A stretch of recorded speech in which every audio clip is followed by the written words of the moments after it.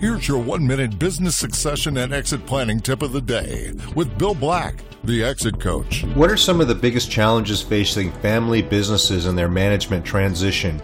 We asked Transition Consulting Group's David and Paul Karofsky for their thoughts regarding this topic. As the baby boomers are coming of age and getting a little bit older, as the next generation is starting to get a little bit older and come into that leadership position, this transfer of not only monetary wealth, but you're talking about the businesses, the assets, whatever it might be, there needs to be a plan to transfer that seamlessly. To my dad's point, the more planning you do and you talk about it as to what that transition of ownership looks like, what is that transition of leadership? Those two are not the same. They can be similar in tie, but they can be mutually exclusive as well. But until you really have a plan as to how you transfer that business from one generation to the next, it's very difficult to do it. To hear more tips from over 150 advisors, visit ExitCoachRadio.com.